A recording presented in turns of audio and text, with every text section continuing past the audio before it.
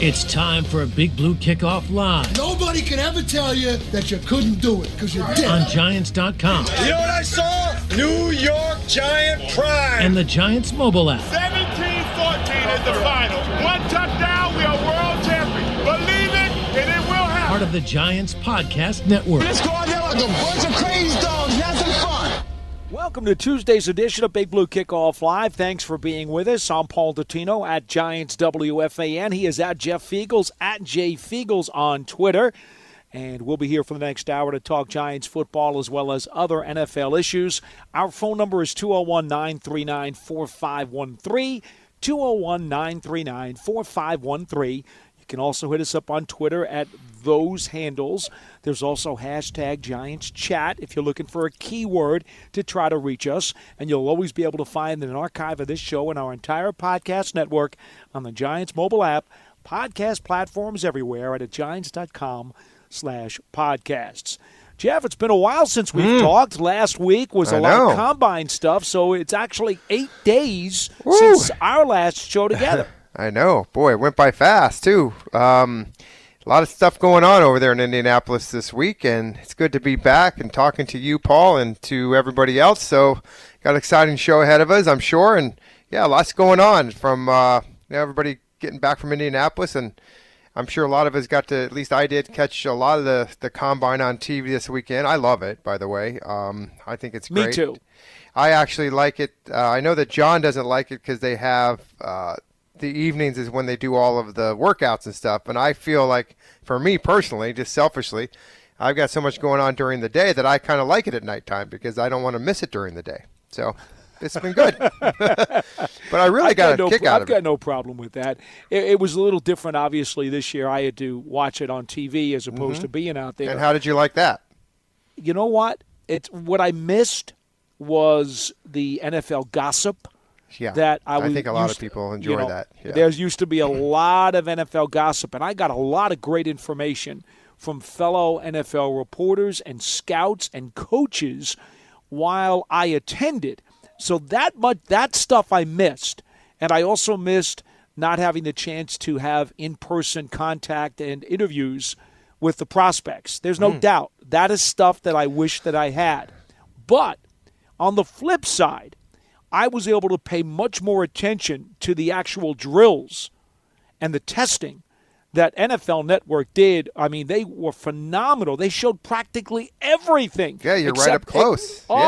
Except for these guys getting their actual physicals themselves. Yeah. NFL Network practically showed everything else. And so from an eyewitness perspective of the tests and drills, I think I was much better off being back here in Jersey than I would have been in Indianapolis. And even John said, as one person trying to run around like a chicken without a head to cover everything, it's very, very difficult. You can't really do the job complete justice as one person.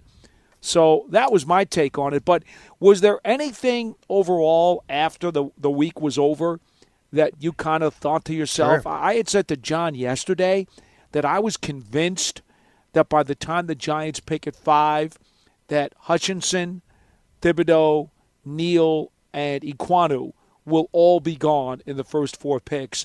He said he got the opinion from talking to people out in Indianapolis that Thibodeau will be there, but the other 3 will be gone by 5. Yeah, it's hard to say. But I will tell you my takeaway from the Combine this week is one word. And it starts with an S and it ends with a D. Speed. Wow. Wowza. It's how everybody talks about the NFL and even college level and even high school. Bigger, stronger, faster. Bigger, stronger, faster. Bigger, stronger, faster. That's exactly what you're seeing in today's game with these young guys coming out of college. It is ridiculous.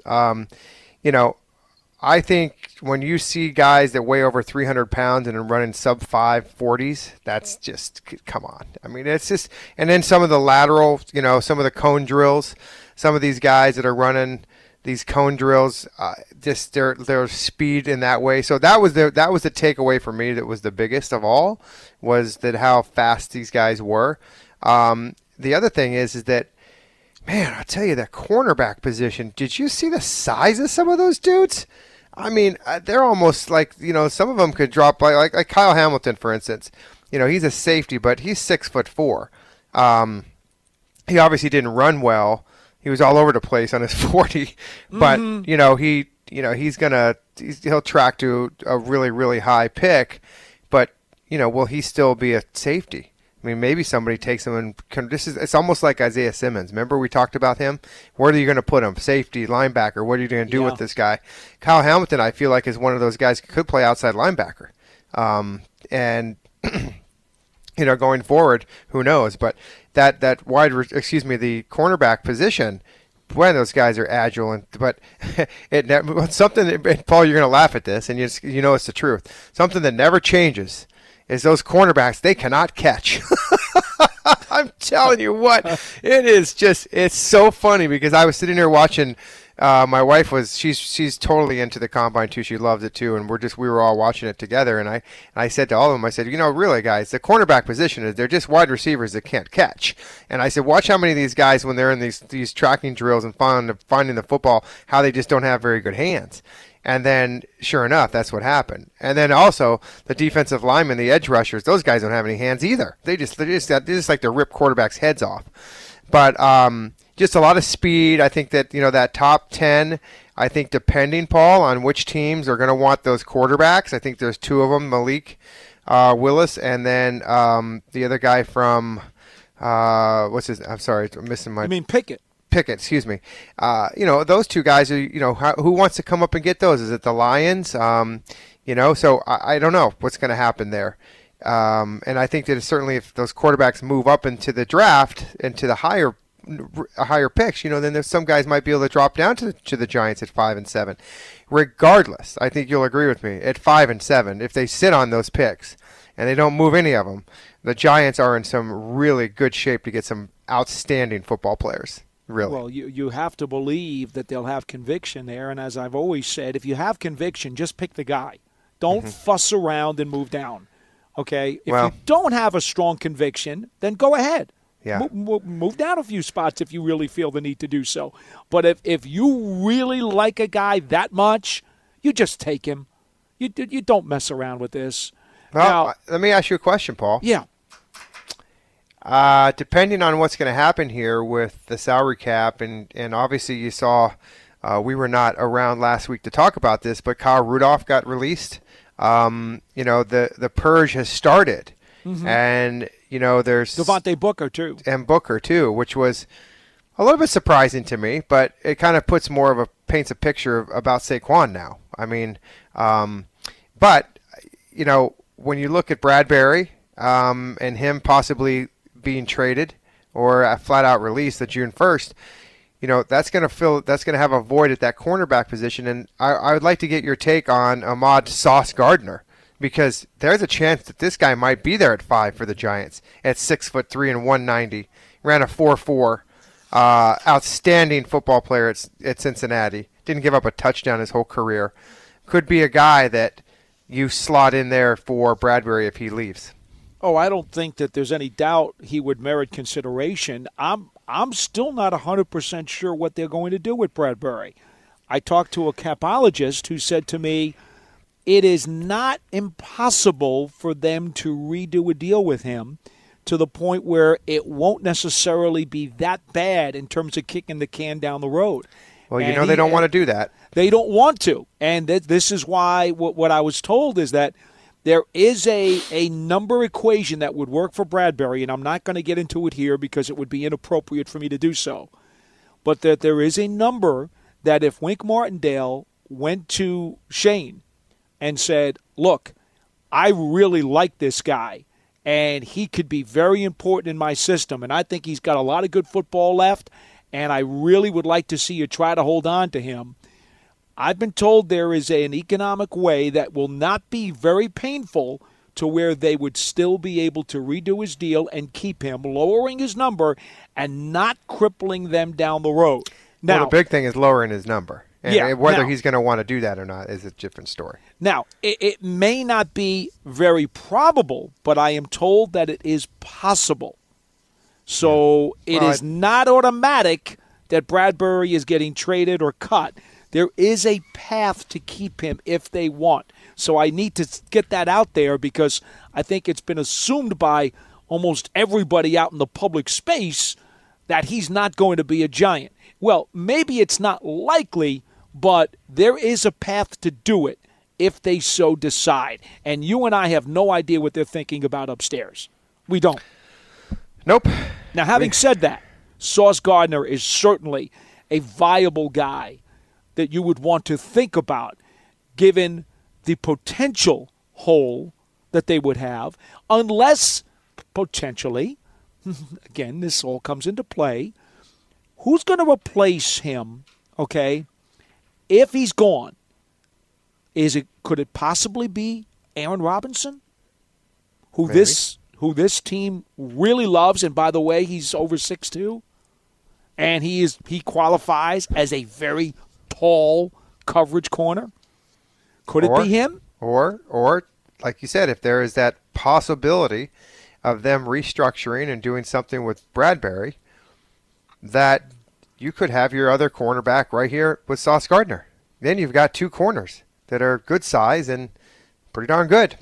So yeah, except that Adoree Jackson is already on the other side, so I don't think that's going to. Oh, that's change. right. I forgot about him. Yeah, that's not going to change. Adoree Jackson is because of the way his deal is constructed. He's not going anywhere. Yeah, he's here. Okay. So the question becomes, who plays opposite Adoree Jackson? I think it's risky to think that Aaron Robinson would be the guy, but do they know something about him that maybe we don't?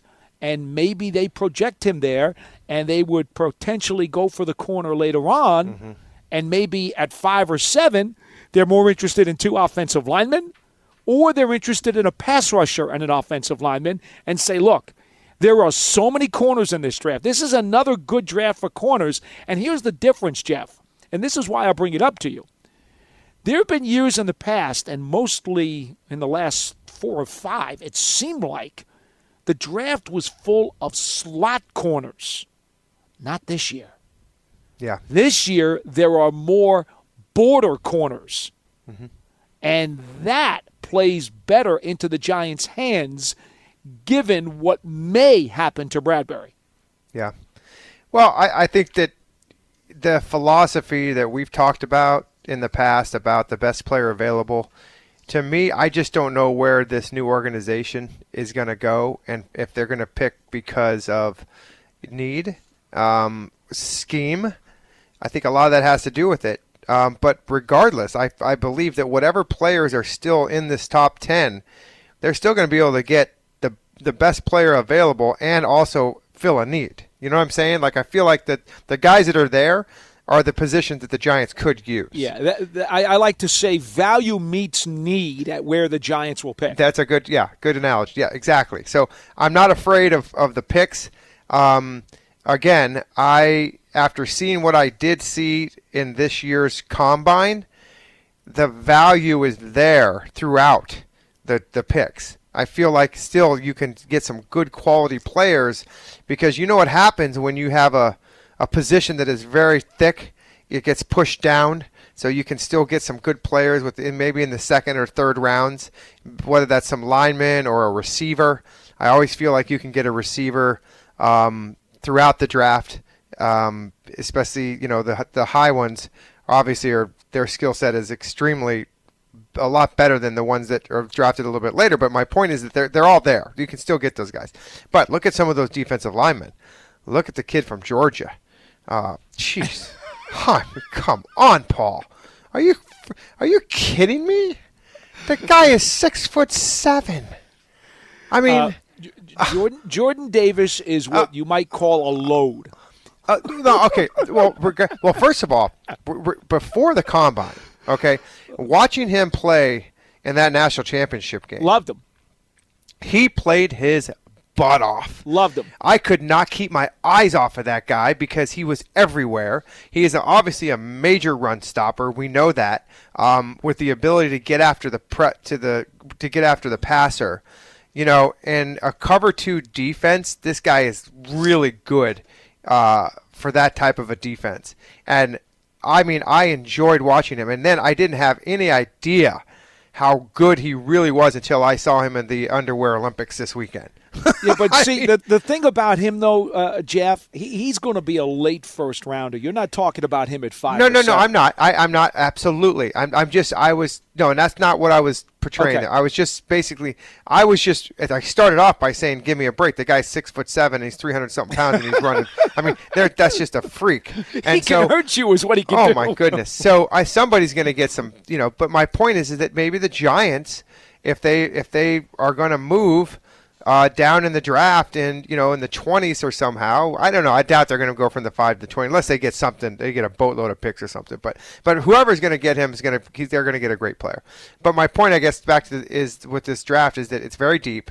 I feel like the athleticism and the players are really good this year in this year's draft. I think a lot of teams are excited about what's going to show up on draft day at their pick, at the number that they're going for. They're going to be able to get some good players, especially in those first 3 rounds, which is important to me. Now, I know for you in the 4th, 5th, 6th, 7th rounds, those guys are, those are backup guys. You want to try to find some value in some of those picks, and maybe, you find a Tom Brady in there, or you find somebody in a 5th round that can, move up in your roster and start for you. But I certainly think you got a chance this year because it's pretty darn good. These players. Well, I mean, look at what happened 2 years ago. Tate Crowder was Mr. Irrelevant. Sure. Final pick in the draft, yeah. And how many snaps has he played? Right. Okay? So I don't consider those throwaway picks. Yeah. I just don't. And listen, I think that, when you talk about smaller schools, man, I'll tell you, there was a lot of these guys that from these smaller schools, they balled out at the combine. I mean, they really, really all of a sudden, yeah, they had some good times and some good workouts, and that's good for them because those are the type of guys that we talked about that are going to show up to the combine no matter what. They are definitely going to be there and do what they can. There's some guys that didn't participate, obviously, but though the younger guys are not the younger, the guys from the lower schools, that's a great opportunity, and a lot of them made the best of it. All right, one thing before we get to the phones at 201-939-4513. Our lines are open, 201-939-4513. I did want to mention somebody we did not mention yesterday, and that was Baylor cornerback Kalen Barnes, who ran a 4.23 in the 40, which is the second best ever in the combine to the 4.22 by wide receiver John Ross, drafted by Cincinnati, currently with the Giants, or he's going to be an unrestricted free agent. But 4.23. I can only imagine, and I didn't see the post-race interview with him, but I can only imagine how he must have felt knowing that he was 0.01 behind tying the record.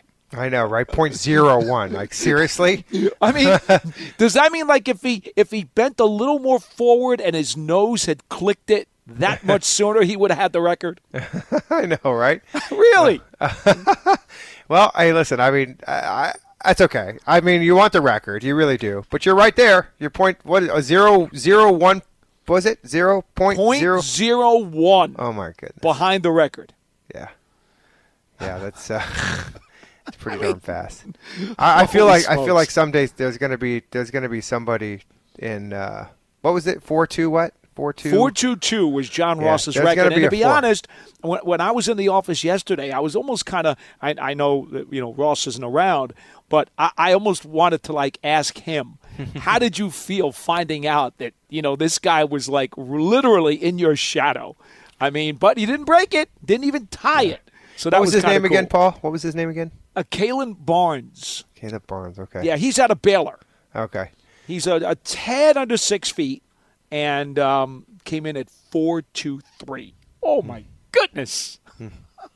Somebody's going to be 4.1 sooner or later. We're going to have Oh, you think so? Yeah. Man. 4.1 something. 4.19. And then, of course, we should all just remind people that's in shorts and T-shirts. Play speed is always more important than 40 speed. What's the fastest a punter ever ran, Jeff? I don't know, but it doesn't matter. Like, for instance, I don't know why. I guess maybe in some of these, zone blitz defenses, but why do they have the defensive lineman running like in a back pedal? and then them throwing the football to him like 30 yards down the field. What in the hell is that?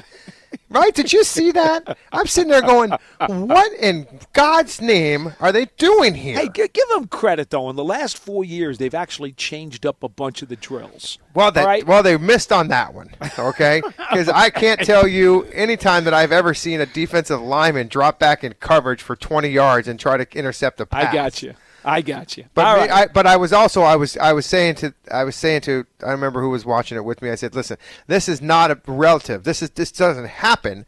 The whole purpose of this drill is to see the athleticism and just kind of how reaction. Correct. So put it that way, it does make sense. But the other way, it doesn't make sense. So, but who are we? And by the way, as we get to our calls at 201-939-4513, I see the lights are now lighting up, so that's good news, and we will get to you in just literally another second and a half. I just want to make note that it was Jeff who earlier said his wife sat with him and watched the Combine, which means she is a saint of all saints. Hey, listen. Okay? Now, come on. You know, my wife we've been married over 30 years, so she has been with me my whole football career. So she's diehard. She is, she's drank the Kool-Aid the whole time. So that is she awesome. She enjoys it. Yeah, she really does. It's actually funny. In fact, I was out. I can't remember what it was. It was I went out. Might have been. I don't remember what it was, but Michelle was at home, my wife, and I came home, and she was sitting on the couch watching the Combine. She is my hero. She loves it. She does. But it's addicting. I mean, I couldn't take my eyes off of it. I got it on all the TVs in the house. I got one in the kitchen and one in the family room. It's like it's all over the place because it is entertaining. And, all right, my man. Let's go to the phones. And Rick from line 1, you are in Tampa and you're first on the program. Hello. That is true. How you guys doing? Good. I'm in Tampa. Yeah. How are you guys? Good. Right? How are you? How you doing there, Rick? We're glad to hear from you. I'm doing. It's nice to talk to you too, Paul. Maybe the Knicks will be going a little run. Don't count on it. Hey, I have a couple of points to make, and first, let me just ask Blake Martinez. He's good to go for next season. He's fully healthy, right? He's coming back. He's getting 100%. there. He's getting there. I've seen him.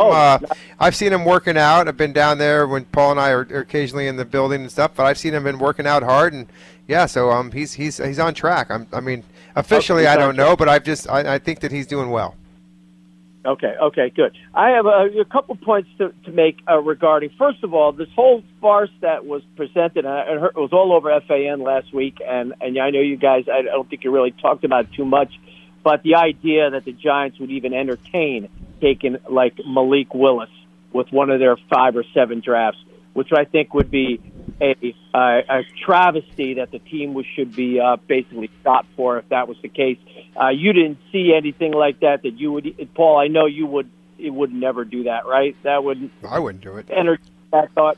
It would not make any sense to me at all whatsoever. Okay, because they were talking about that with legitimate people saying that Giants should do that. I'm like, no way.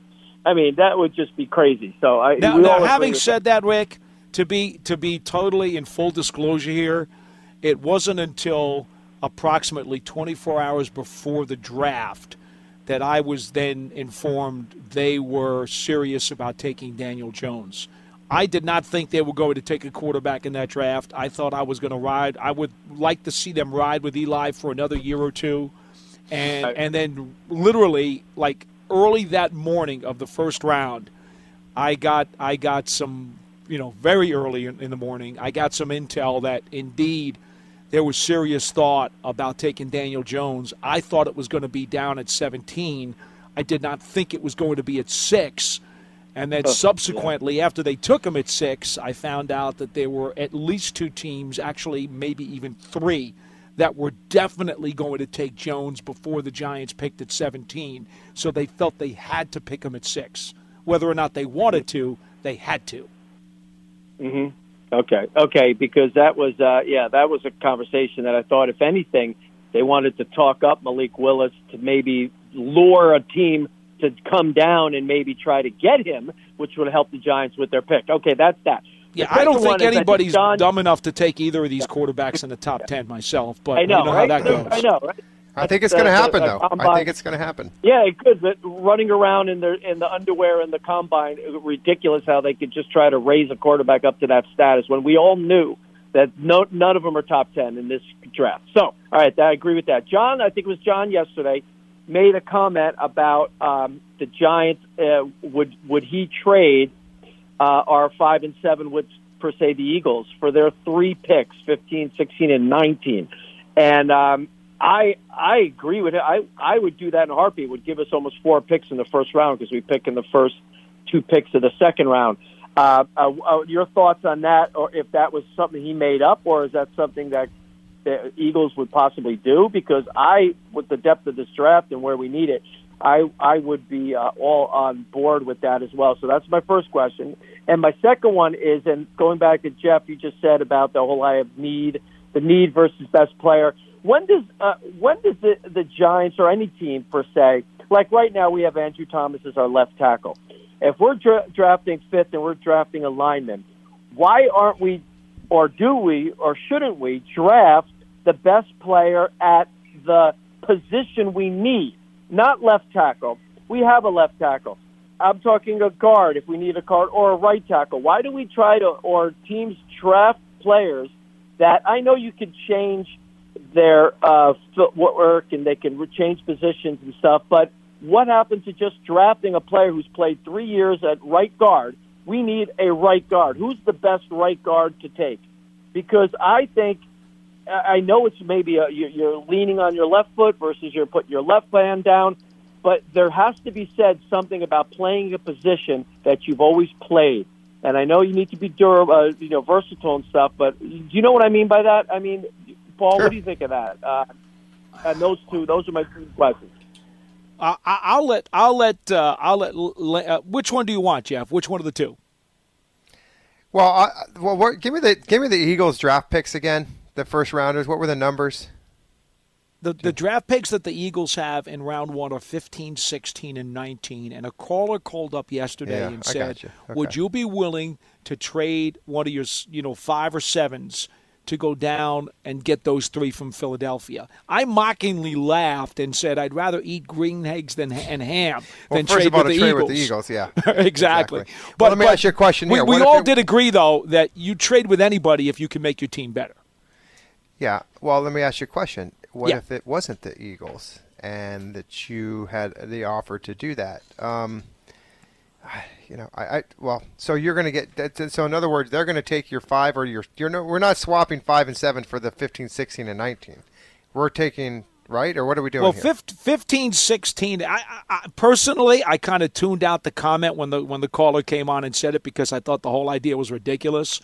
But you're talking about roughly 3,000 points, okay, on the draft chart. Mm-hmm. So what you would have to get, to be honest, if you made that deal, you'd have to give up your 5 and your 7, get their 15, 16, get their 15, 16, and 19 back, okay? And then in addition to that, you'd have to get their second rounder. If you were to make that work on the draft chart. And and even then you would probably ask them to throw in another pick. Probably like a third. Yeah, I can't at this juncture with a new There's no regime. way I'm doing it. Yeah, I'm not going to do that. I got to keep one of my top 10 picks. I've said this before. I'm not all that. I wouldn't trade my 5th round, or excuse me, my 5th pick, but I would trade the 7 going down a few spots, but not down to 15. No way. I've got to keep within 3 or 4 picks.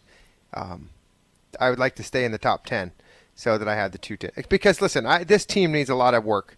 And this new regime, I don't know how they're going to do this, but they need quality players.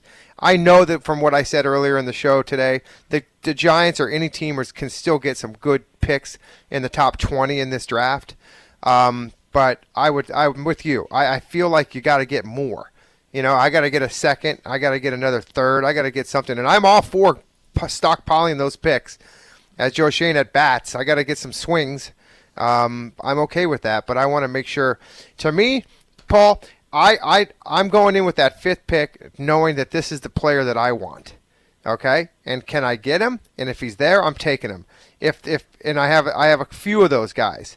And I'm going to be able to get one or the others, right? They're not, I mean, because it's the 5th pick. I'm still going to have my pick of the litter. But the 7th pick, I can go down. I've told you this. I'll go down a little bit, but not too far. That's fine.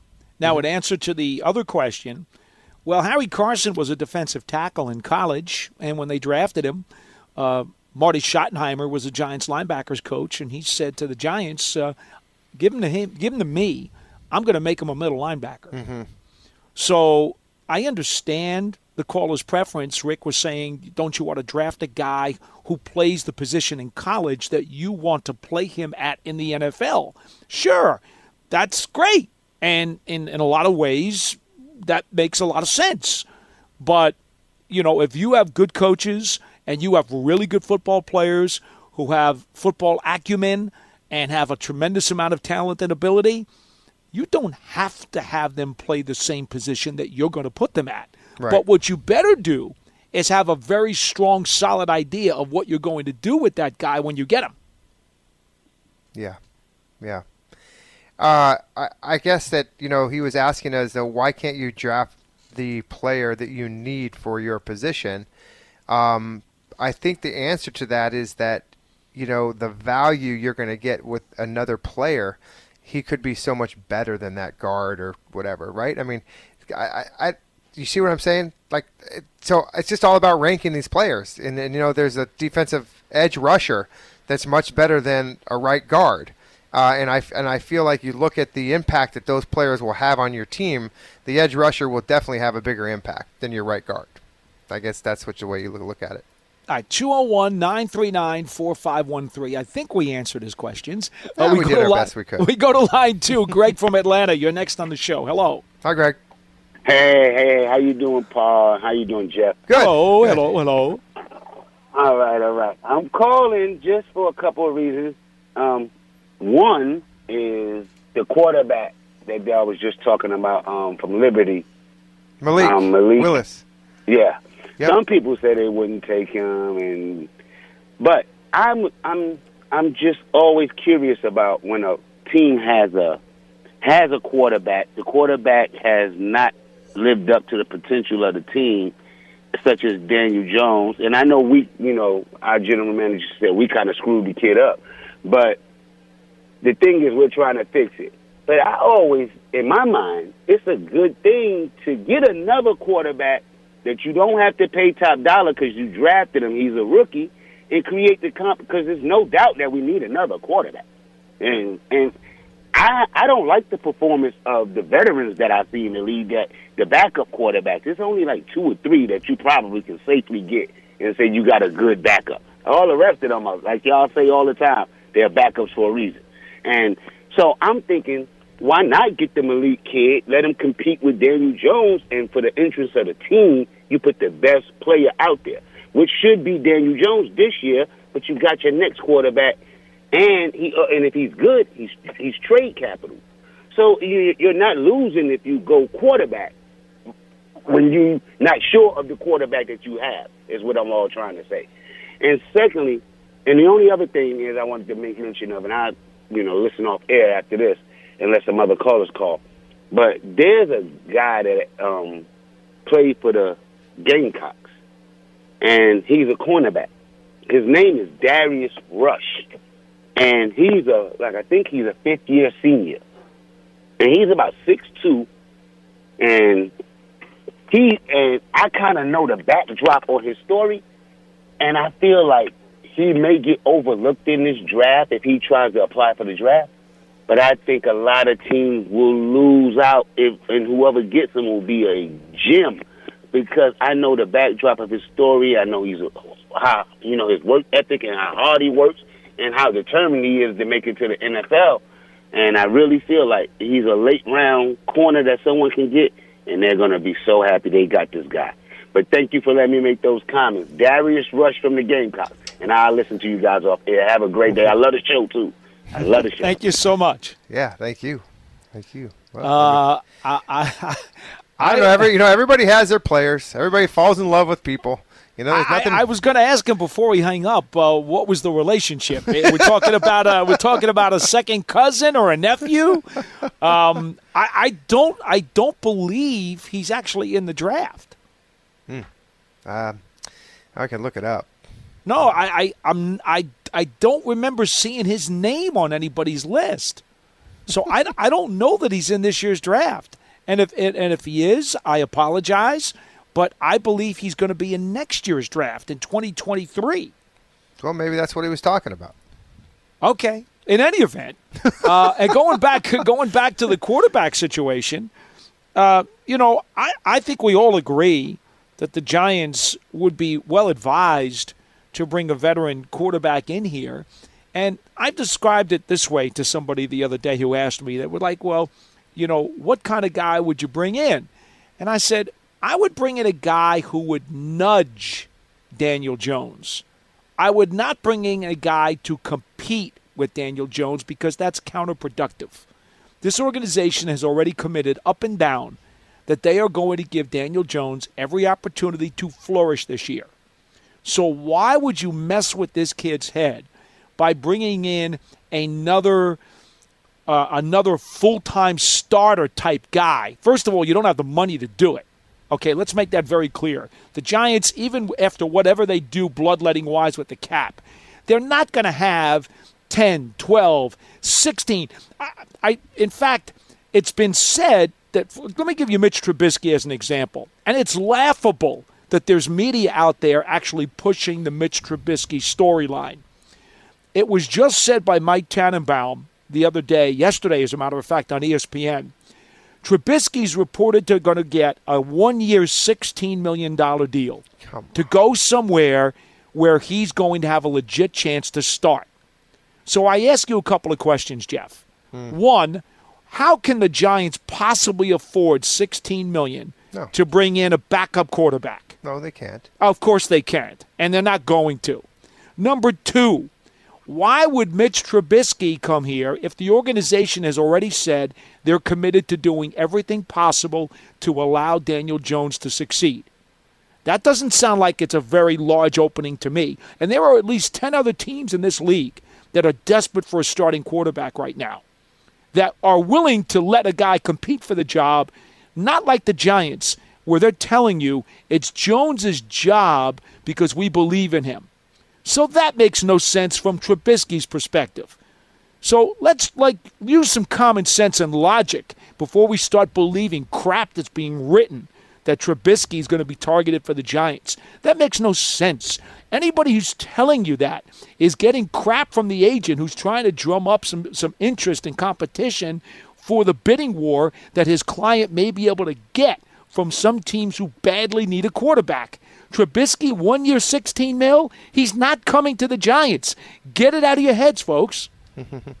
No, I mean, I'm gonna. Well, first of all, I'm gonna agree with you that he's not coming to the Giants because there's no way that the Giants can afford to pay a backup quarterback. Even in, I mean, if you're gonna, obviously, what happened last year, they can't have happen again this year. So you're gonna need a backup quarterback. Sure. And so, how you're going to get that guy, I don't know what you're going to end up having to pay him, but you're going to have to pay a good backup quarterback $3 to $5 million.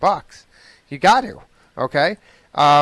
It's a far cry from 16. Well, I was just going to say that's not going to get. That's a third of what this other guy. And by the way, I think it's ludicrous that somebody's going to go pay him when he's not even a starter. I mean, he lost his job. So, I mean, this. Okay, anyways. And the second thing is I'm going to disagree with you just from the standpoint of competition. I want to see competition in camp. I want to see somebody push Daniel Jones because I also believe that will tell me a little bit more about Daniel Jones moving forward. So whether it's going to be, again, even when we talk about some of the bigger name backup quarterbacks, Paul, these guys, the Giants aren't going to be able to afford those. Even an Andy Dalton is going to cost you $7 to $10 million. They just can't do it.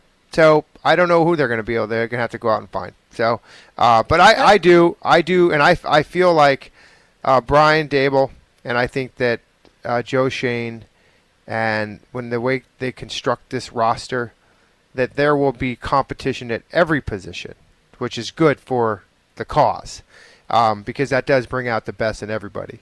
But you can't afford to go and get a guy and pay him $7 million I mean, if you want him to compete with Daniel Jones, that's great. But if you had all that money, you could do that. But you can't. So what's your expectations there, Paul? You're not going to find somebody that's going to be, an experienced backup quarterback. Well, I'll give you some guys, and I'm not saying they're connected to the Giants, but I'll give you a few names, okay? Yeah. A few names of guys who will come in at somewhere in that in the lesser expensive area. And I don't think these guys can compete with Jones, but I think they can nudge him. And I'm for the nudge as opposed to the flat-out compete. But we're talking about maybe guys who made money last year. Jacoby Brissett made $5 million last year. Mm-hmm. Marcus Mariota made $3.5 million last year. Okay? Blaine Gabbert made $2 million last year. God, please don't bring. Well, these are the kinds of guys, though, who are in the salary ballpark of what you're saying. No, I get it. Because you're not giving 10, 12, 16 million to this position. The Giants can't budget that much money for the backup quarterback. But here's the thing. And if the number's going to be capped at, what do you want to cap it at? You want to give the backup quarterback as much as 5? 3.5. 4. 3.5? Yeah. Well, I mean, listen, I think that, I know that people are going to they're going to choke when I tell you this, but Tyrod Taylor made 5.5 last year. All right. You think Tyrod Taylor can come in at 3.5 for you? I would take him at 3.5. I would put him on this team in a second. But again, I'm going to put a name out there, and he's already on the team, and he was with the Bills. Okay. Oh, Davis Webb. Yeah. Who hasn't thrown a pass in the NFL regular season game. It doesn't go along with what I just said. If we're does he qualify? Does he qualify as an experienced veteran? No. Because he's never thrown a pass in the league before. He doesn't. He does not. So, and by the way, you could certainly find yourself in the same situation as you did in 2021. Then all of a sudden, Daniel Jones goes out, and your backup quarterback comes in, and next thing you know, he's never thrown a pass in a regular season game, and now you're where you were before. And this is how the cap can affect everything, right? So sure. But, again, I feel like if the money was available, Paul, I feel like the Giants would go out and get one of those guys that we talked about. The Marcus Mariota and someone and go pay him $5-6 million to come in here and compete with Daniel Jones. Okay, but that's not the case. No, I know. It's not the case. It's hypothetical. Right, and I think that's what people have to understand is that they've got enough trouble getting under the cap as it is, trying to fill holes that they have at starting positions even. I'm with you, Jeff. I think the backup quarterback spot is probably not going to come in much higher, if at all, more than $3.5 million for the year. And if they can find one, I mean, I guess it all depends on. I just gave you some guys who might be in that vicinity. Yeah, but and it depends on what other teams look at those guys too and put a value on those guys. So maybe I'm just throwing out okay. It doesn't matter. Like the Vikings, okay? The Vikings need a backup quarterback. They're looking for Tyrod Taylor, and their cap situation, they can afford to pay him $5 million. Well, there you go. He's gone. Sure. Okay. Sure. So anyway, the bottom line is slim pickings. That's for sure. I just wish people would use more common sense than to believe the crap that people write without even thinking about the potential reasons why it makes absolutely no sense. Yeah. It just doesn't. 201-939-4513 here on Big Blue Kickoff Live. We go to Corey in Phoenix. You're next on the show. Hello. Hey, how are you guys doing today? Good to talk to you. How are you? Good. So, obviously a very disappointing past season. Not much reason to get into it. But the one thing I was calling around this time last year talking about hoping for 12, 13 wins and maybe a playoff win, but obviously got pretty much the opposite. They lost both 13 games, or 13, I mean. But one thing I was right about was how good I believed in Xavier McKinney and Andrew Thomas were. and that's good. But anyways, just going back to all these people saying we should trade Saquon or James Bradbury. Not as much Saquon, but I'm hearing a lot of the James Bradbury one. I don't want to do it. I want to retain the team, and I want to also, I think we should tag and bring back Ingram. Like, probably not something I would have said last year or the year before. I probably would have said we should have traded him or cut him or something. Before you go any further, the tag has to be applied by 4 p.m. New York time today in order for you to be able to slap that on a player. And actually, we were remiss. We didn't mention the list of tagged players thus far today. Tight ends who have been tagged, though, were Dalton Schultz of the Cowboys and David Njoku from the Browns, as well as Mike Gesicki from the Dolphins. 3 tight ends were tagged out of the 5 tags that were placed in the last couple of days, and the tight end tag is nearly $11 million for 1 year. Yeah, but I mean, I feel like just if we were to just negotiate a regular contract, he'd probably ask for more than that, and he'd probably be able to. Wouldn't he be able to get more than $11 million per year on the open market? I don't believe he would. And that's simply my opinion. I don't think he would be able to. And I remind you, this is a very deep tight end draft. Yeah, there's that, but I just don't want to take away from an offense that was already, like, after week 5, we averaged like 14 points per game. Like, literally our only 2 good offensive performances were we showed up were week 2 against Washington and week 4 against New Orleans, where you saw what this offense could be if the offense gave enough time for Daniel Jones to throw. Which brings me to, I think we should be aggressive in the draft. I just did the PFF mock draft simulator, and I traded up with 5 and 7 to 2 and 3 to get Evan Neal and Ekwonu. Whoa, what did you have to give up for that? You went up 2? I did a lot of resources, so 2 and 3 next year, and both are 3rd rounders, and all I had was a 4 and the 2 5s after Neal and Ekwonu. But I think it's worth it because I think they're 2 blue chip offensive linemen that'll be decade-long starters, potential all-pros. And I think with those 2 and Andrew Thomas, that's 3/5 of the offensive line, which makes it worth it. And I think we can win some games if we bring those 2 in. So, well, thanks for your creativity. We appreciate it. Yeah. Have a good day.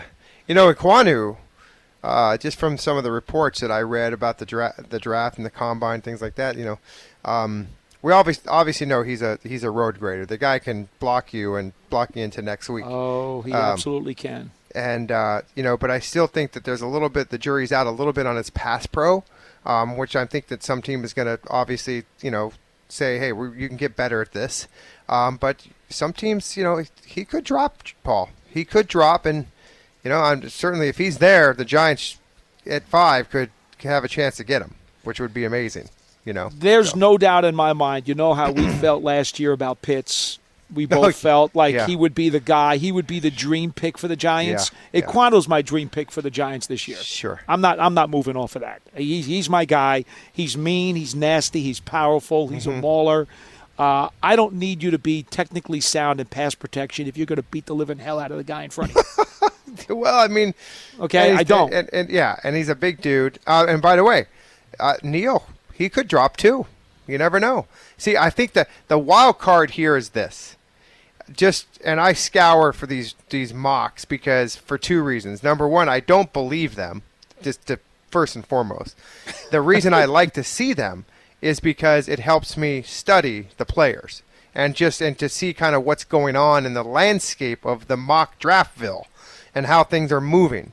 And some of them that I've seen where there's going to make a difference is that if any of these teams are going to go up and get quarterbacks, that is where there's going to be some guys that drop. And with the Giants being at 5, that's a good place to hang out and have a beer and just sit there and enjoy yourself because something is going to drop to you. I got too much agita to do that. Okay? I got too much agita to just sit there and have a beer. Yeah. Well, I'm going to be bonkers the entire draft. Trust me. I know. I understand. I know you. And so for those patient people that could sit there and have a beer and wait for things to happen, it's going to happen. So, but again, I think the wild card is the quarterbacks. And of course, you know that this happens every year. Somebody gets hot. It's like that dog that's on that scent on that trail, right? I mean, he cannot stop wagging his tail, and he's going to go get him. I don't see any way, though, a QB is in the top 5, Jeff. Well, I mean, you know even what? if you're going to reach as really, well, really no. Look far, at Detroit. Look at Detroit. Detroit might be the wild card here that goes and gets a quarterback. It might be Malik. At 2? I'm telling you, this is the couple of the drafts I've seen. Yeah. Really? Well, again, like I said, this doesn't. It may not make sense, but if it happens, then that's how guys drop. That would be great. That would be great. But my point is that it only happens. It's only going to happen. Nobody's going to go up and get a cornerback. No one's going to trade up to get a receiver. It's only going to happen for a quarterback. And I know that as non-sexy as any of these guys are this year, there's still teams that fall in love with people. And they do stupid things.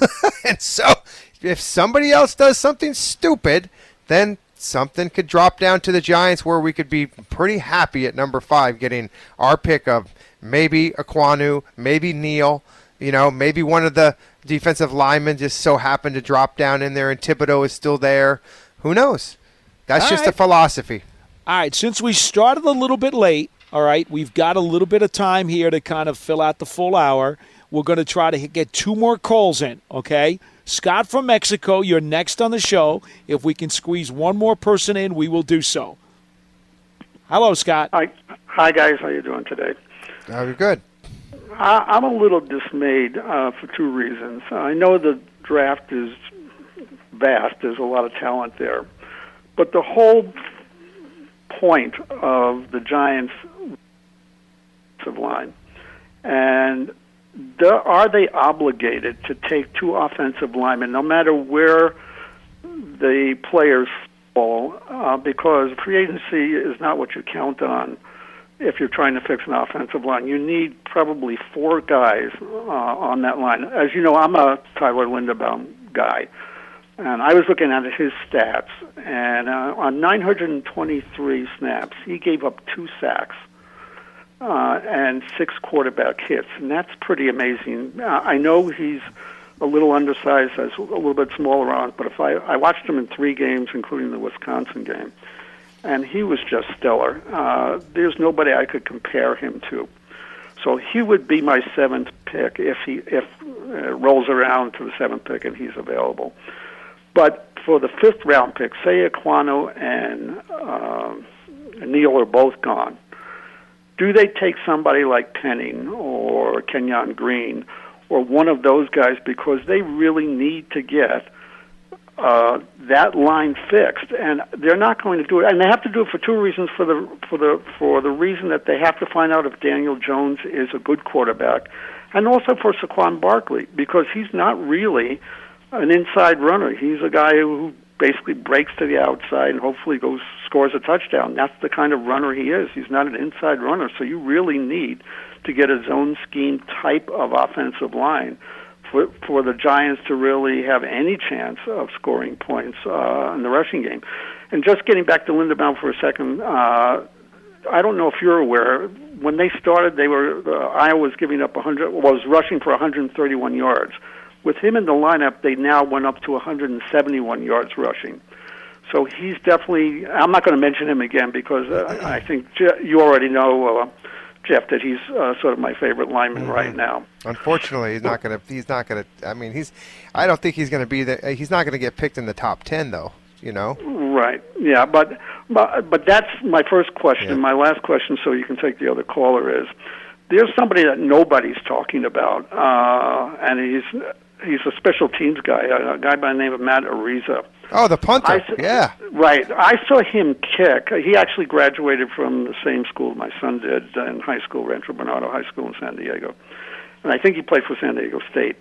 I saw him kick the ball, and I'm not talking about line drive kicks. I saw him kick the ball from the 20-yard line to the opposing 10-yard line. And in high school, in practice, he made a 70-yard field goal. So he does both. Yeah. I've never seen a kicker like this.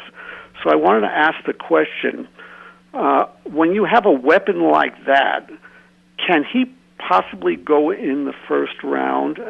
So I basically have the two questions. Do the Giants commit to the offensive line no matter what in order to determine how Daniel Jones and Saquon Barkley are going to function? And secondarily, where do you see Matt Ariza being drafted with the ability he has, which I've never seen from Eddie Punter?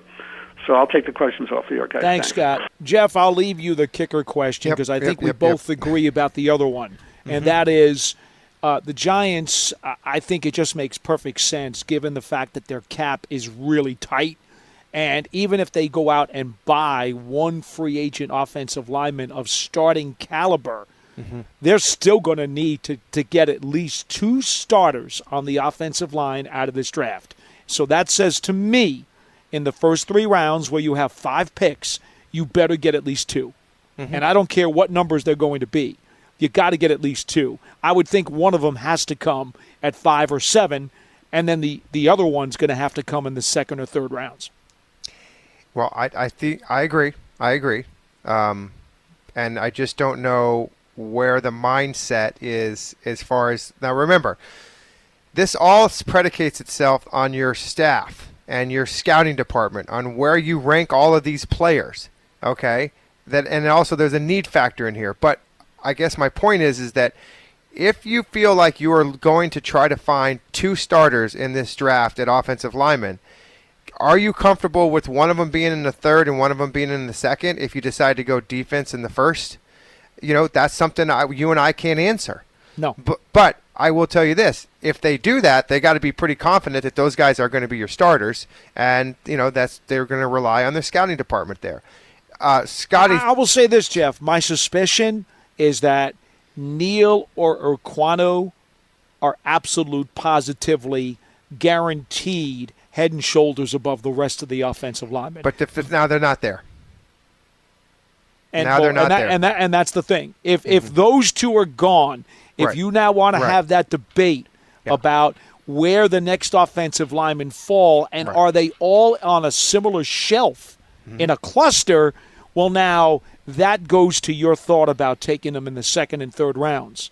But at 5 or 7, I think the only offensive linemen that you could even think about are Neal, Urquano, and maybe Cross. I've kind of warmed to about a few weeks ago. I started warming to Cross at 7. I don't think there's another offensive lineman that I'm touching in the top 7 picks. Yeah, well, Cross is definitely going to be in the first round. It's just a matter of where. But here's the thing. If those guys are both gone, then, again, it's like, okay, so are we going to – and Scott used the word obligated. Are the Giants obligated to take 2 offensive linemen in that first 2 picks? No, they're not obligated. I mean, it's just going to all a matter of who's there. If both of those guys that we mentioned are not there, they're not obligated to take the next best lineman, offensive lineman, just because they have to. I got to believe that you could get an impact edge rusher out of this class at that 5 and 7 pick and be okay. Because, by the way, you got some young talent on the team now at that position. You're a large Ojulari you're excited about, okay? You've got Leonard Williams in there who can obviously get some sacks for you, but I just don't know how you could go wrong with picking one of these defensive edge guys. I mean, if in fact, and again, I just wish we always say this, Paul, you know we do, we just be a fly on the wall somewhere one day. Just let us in. We'll fly in. You won't even see us. We'll be up in the corner there. We won't even buzz. We'll just sit there and watch and listen. Well, let's just throw one guy out there, and we've got to go in a minute here, Jeff. The one guy who, to me, holds the most intrigue of everybody at that position, Ellerson Smith.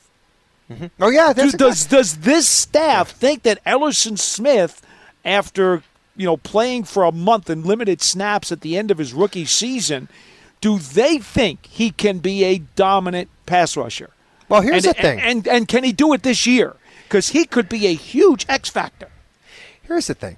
Joe Shane sat right next to Bean, right? Brandon Bean.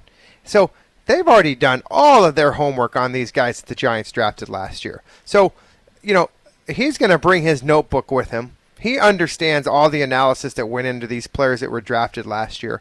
And Ellerson Smith, they're going to have a grade on him from when last year. So, maybe they don't like him. Who knows? But again, new team, new eyes, new guys. That's So yep. I don't know what kind of credence they put in him, but maybe they're high on him. Paul, maybe they really had a great grade on him up in Buffalo, and they just didn't get a chance to get him. We don't know. We don't know. That's why I said. Look, we might be able to try to. We'll get fired for it, but maybe we try to go up there and steal that notebook. I don't know. Okay, I'll leave that to you, Jeff. No, I don't think I do that. We do have Bruce from Albany who did call in. I know Scott was a little long, but Bruce, you did call in. We put you on hold, so I'm going to give you a chance here to give us about 90 seconds. Go ahead, Hi, Bruce. please. Okay, guys, I would like to remind you that you don't have to kill somebody when you block them. I see all these pancake blocks on these films. Don't discount Charles Cross. Mm-hmm. I saw him at the Combine. The guy is a cat. He has much quicker feet than the other two guys, and he's 307 pounds. So in the long run, he might stay healthier, and he can move his weight much quicker. These other guys, they look like battleships when they did the agility drill. Cross looks like a safety. And I mean, the guy's got a lot of experience, and I wouldn't discount him. And I'm not discounting him. I think I was a little quick when I misspoke before. I think if you give me a few seconds there, I did say Cross is the other guy to me who I've warmed to as a potential at 7. But beyond those three guys, and the difference between Cross and the other two guys, those two guys are apples and Cross is an orange. They're different styles, different types. But that doesn't mean he can't be tremendously effective, especially he's coming from that air raid offense, which means he is an outstanding pass protector. But he's going to need to get stronger and more forceful in order to be able to do some drive blocking and to be able to get to the second level. But his athletic skills are outstanding as a tackle. Mm-hmm. So I'm with you. I think Cross is a very legit top 10 guy. I'm too. I'm there. Like I said, he's a top 10 guy. I figure he's going to be there in the top 10. He's young and he's strong, and he's going to get bigger and stronger. And I'm not going to give away the world to get one of the other two guys. If you want to trade down at 7, there's a ton of other guys that you can get. You might be able to trade down to 7 and get like that guard from Boston College, Zion Johnson. No, I said Williamson. That's the basketball Zion player. Johnson. He can play center. Yeah, and he's a stud. So and then you might be able to trade down and get the center from Iowa. You never know. But I wouldn't trade away that 5 pick, and I would be very happy with Charles Cross. And you can trade down your 7 and pick up a couple more guys.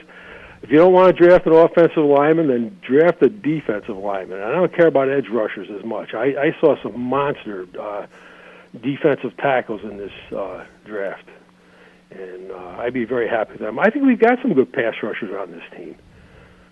Sure. Hey, And Jordan just Davis. remember- Jordan Davis will be available there. I'm telling you. You got a big dude? That's a that's a guy that ran a 4.78 40-yard dash at 340 pounds. So as much as I was enamored by the tight end last year, I am Pitts was my guy last year. I am enamored, even though I know the Giants aren't going to get this guy because he's they have to unless they trade down into like the teens, the high teens, he might be available. But he's not a top 10 guy, but he's just the guy's in. I mean, 10'3" broad jump. I mean, how do you get up? How 340 pounds, That's lifting insane. your body up and jumping 10 feet 3 inches in a broad jump? Yeah. I mean, you've got what do you got? Like, what do you got? Like engines on the back of your arms and just. I leave you with this thought, just very, very briefly. If you want a junkyard dog, okay, aside from Equanu, if you want a junkyard dog, the junkyard dogs who are really, really, high considerations I talked about it yesterday on the show. Kenyon Green, but I think he's more of a guard than a tackle.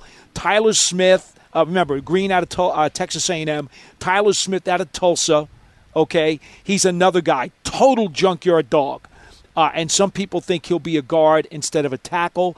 And then obviously everybody knows about Trevor Penning. I was just going to say. Out of Northern Iowa. Yeah. He's another junkyard dog. Those guys are steel cage pit bulls, junkyard dogs who are just going to really get after you. Now, if you wanted someone who's tremendously athletic, you could go a round or two down and get Max Mitchell, the offensive tackle out of Louisiana. There's a guy who's 6'6", 300 pounds, and he's more along the athletic kind of guy. And so, it depends on the flavor you want.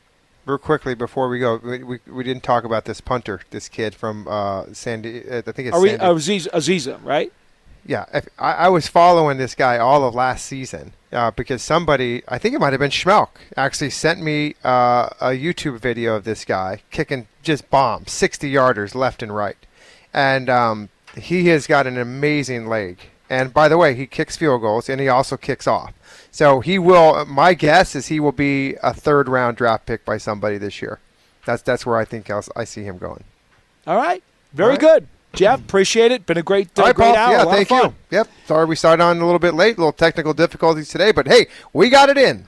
Folks, you can always find the archive of this program and everything else on the Giants Podcast Network through your Giants mobile app, podcast platforms everywhere, and at Giants.com/podcast. For Jeff Feagles, I'm Paul Dottino. We'll see you again next time.